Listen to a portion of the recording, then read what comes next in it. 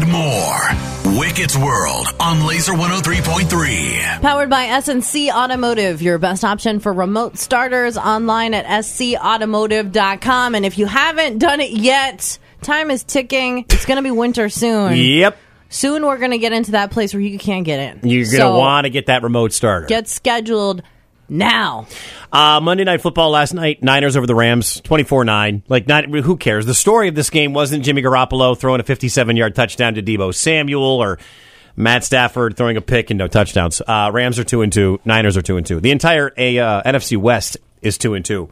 The story in this one happened in the second quarter when a dude in a pink shirt and blue shorts carrying a pink flare, like shooting out a ton of pink smoke, ran onto the field. Now, Joe Buck and Troy Aikman can't talk about it, and the camera wouldn't pan on it. Luckily, we have the Eli and Peyton Manning broadcast to break it down. Got a visitor on the field here. Can we rewind that? Eli, can you do the tablet on this streaker? Yeah, you got to break down his move. I don't know if he's naked right now, but I think at some point he had no clothes on. He was running a post route right across the 50, and a security guard took him out. A nice hit, though, right? It was a nice legal hit. Yeah, I thought we could show that. Yeah, I understand. I think we can. They don't want to talk about it. I understand the A team couldn't show it, but the B team, we should be able to show that. Here you go. Oh, yeah. There he is. There he is. Yes. Oh, yes. That's what we're talking about. Wagner, Bobby. A veteran, right? Get him down. Now get out and let these guys take over.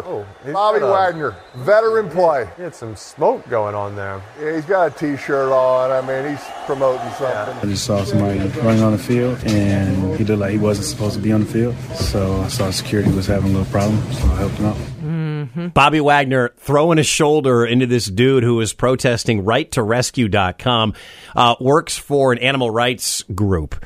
Direct Action Everywhere. Apparently there's a lawsuit going on where some people who snuck onto a Utah pig farm to expose the abuses going on are in trial right now, and this guy wanted to bring more light to the situation.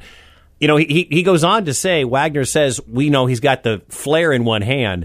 We don't know what else he's got on him. He could have a gun. He could have a knife. He could have anything.